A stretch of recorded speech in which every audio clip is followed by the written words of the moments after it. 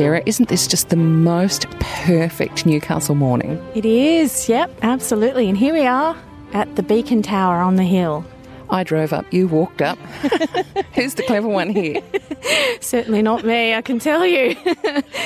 The Beacon Tower. Now, it looks to me, it reminds me very much of an old shot tower. But it's not, of course. It's not, no. It's one of the navigational towers that was built during the mid-19th century in order to allow safe navigation into our what was then quite treacherous harbour for steamships and all the other vessels that were frequenting the port, because at the time transportation by sea was pretty much the only way you could get goods in and out of here. So the Beacon Tower, which was initially built in 1865, and there was a pair, was quite important in terms of allowing captains to enter the port unaccompanied and safely navigate the heads. Okay, so these days we have the lights and the triangles and all of those other navigational aids around the port. Our lighthouses have all been automated around Australia. And we have pilots to come and help you ensure that you come in safely. Yeah. And your sat-nav and your depth finders and, all of the technology. These days, this beautiful old tower is pretty low-tech, isn't it? It is.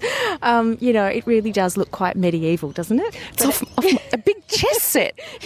But at the time, this was high tech. I mean, we were really starting to invest in the port. The New South Wales government recognised that there was a need after the many shipwrecks that had occurred, and of course trying to protect goods that were entering the harbour and leaving the harbour to facilitate, obviously, the expansion of our coal export trade, which was really starting to gain momentum. So this one was built 1865, and there were two. And the other one was down on Tyrrell Street, about 70 metres away from us here. Down the hill? This way. Towards the beach? Towards the beach. Right. Yeah.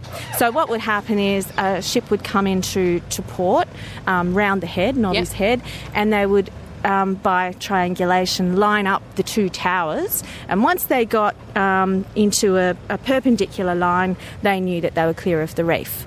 However, as a lot of these things go, it was designed in Sydney. It perhaps wasn't designed by local maritime engineers, and there was a lot of problems. There were problems with it in terms of how effective it was. And so around the turn of the century, around 1900, the government put in new towers down on Church Street, and they remain to this day, but they've been sort of moved around, and obviously they're modern structures now. So this kind of worked? It kind of worked, but obviously, there was still problems with it. Lining the two towers, the navigators could steer through the heads, but navigators argued that they were too close together. So the error of margin was considerable, by about 200 feet. So that meant that, in a stormy sea or a treacherous sea, if you have a margin of 200 feet, a margin of error, you can quite easily you can be across that in no time, can't you?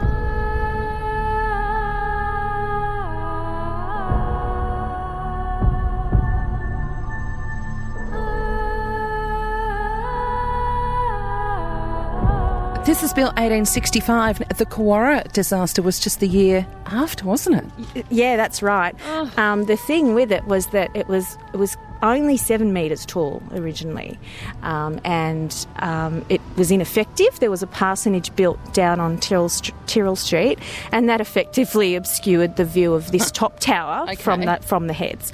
So what happened was Barnett, who was the colonial architect at the time, he then rebuilt it on the same base, and it was extended to 20 metres. Barnett was quite some bloke. Yeah, he did the Macquarie Lighthouse down at Sydney Harbour as well. So he was the government architect, so he would have had a whole team of architects, draftsmen, technicians working for him. But essentially, you can see his his brand, I suppose. You know, that this looks like a castle, you know. Yes, exactly. It does. It looks like your little chess piece, doesn't it?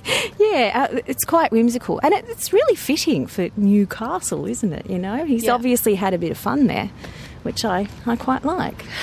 The tower itself these days is, well, how lucky are we to still have it here? Because you can see that the condition of it has deteriorated, and you mentioned to me that it actually used to have a roof on it.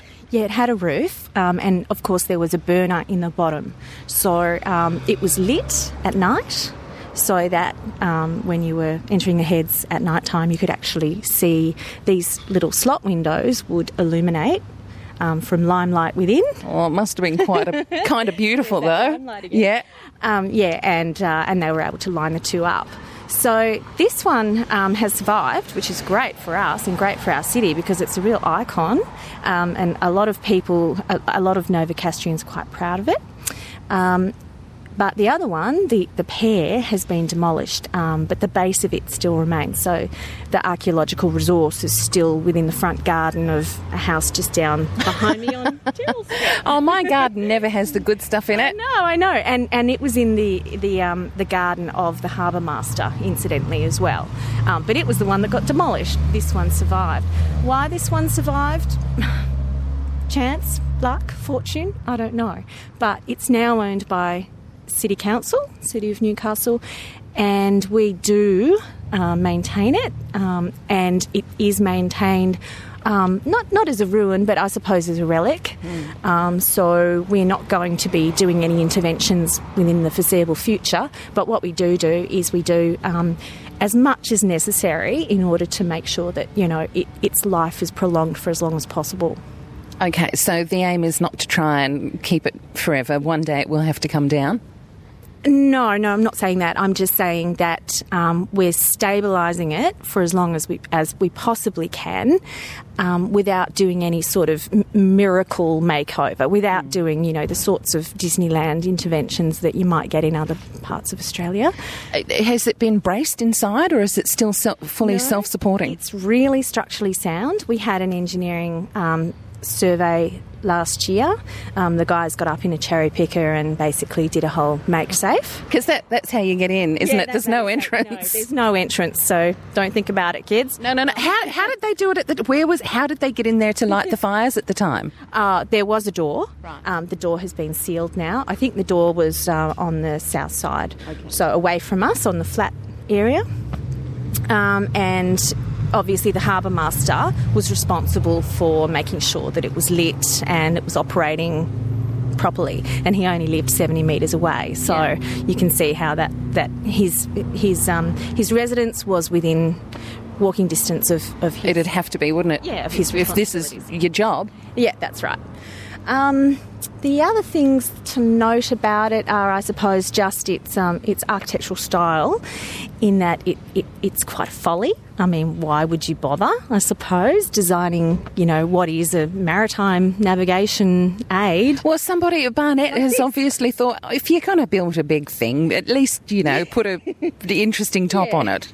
That's right. So at the top you've got the crenellations on the parapet, so it sort of looks like a medieval castle of sorts. Now, the other navigational devices which existed at the same time were the obelisk. Yep. And that's still extant on Obelisk Hill, and Flagstaff Hill, which is now Fort Scratchley. There was another Flagstaff as well. And, of course, the lighthouse at Nobby's Head came in 1854. So there was a whole series of navigational instruments and navigational infrastructure that was designed and put in by the colonial government in order to expand the port and make sure that our coal export trade was really able to provide economic benefits to the nation. As in, this is an area of rich resources. They have known that already for 50 years by the time this tower was built. But we also had hundreds of shipwrecks. We had, hundreds of shipwrecks. But, I mean, that's not uncommon. I mean, all up and down the Australian coast there are shipwrecks.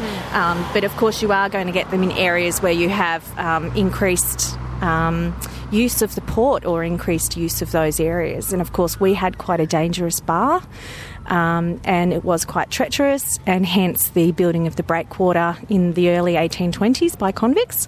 So stop trying to take a shortcut through here.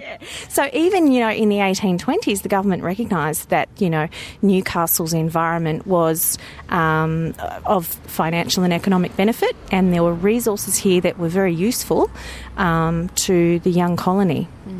So it was also, of course, the shipping didn't just come to Newcastle, it went right up the Hunter River. It did, that's right. And in fact, before the 1850s, really Maitland and Morpeth were the centres of export and trade, particularly because of the agricultural uses of those areas. And Newcastle was really just, the way to get into that agricultural land.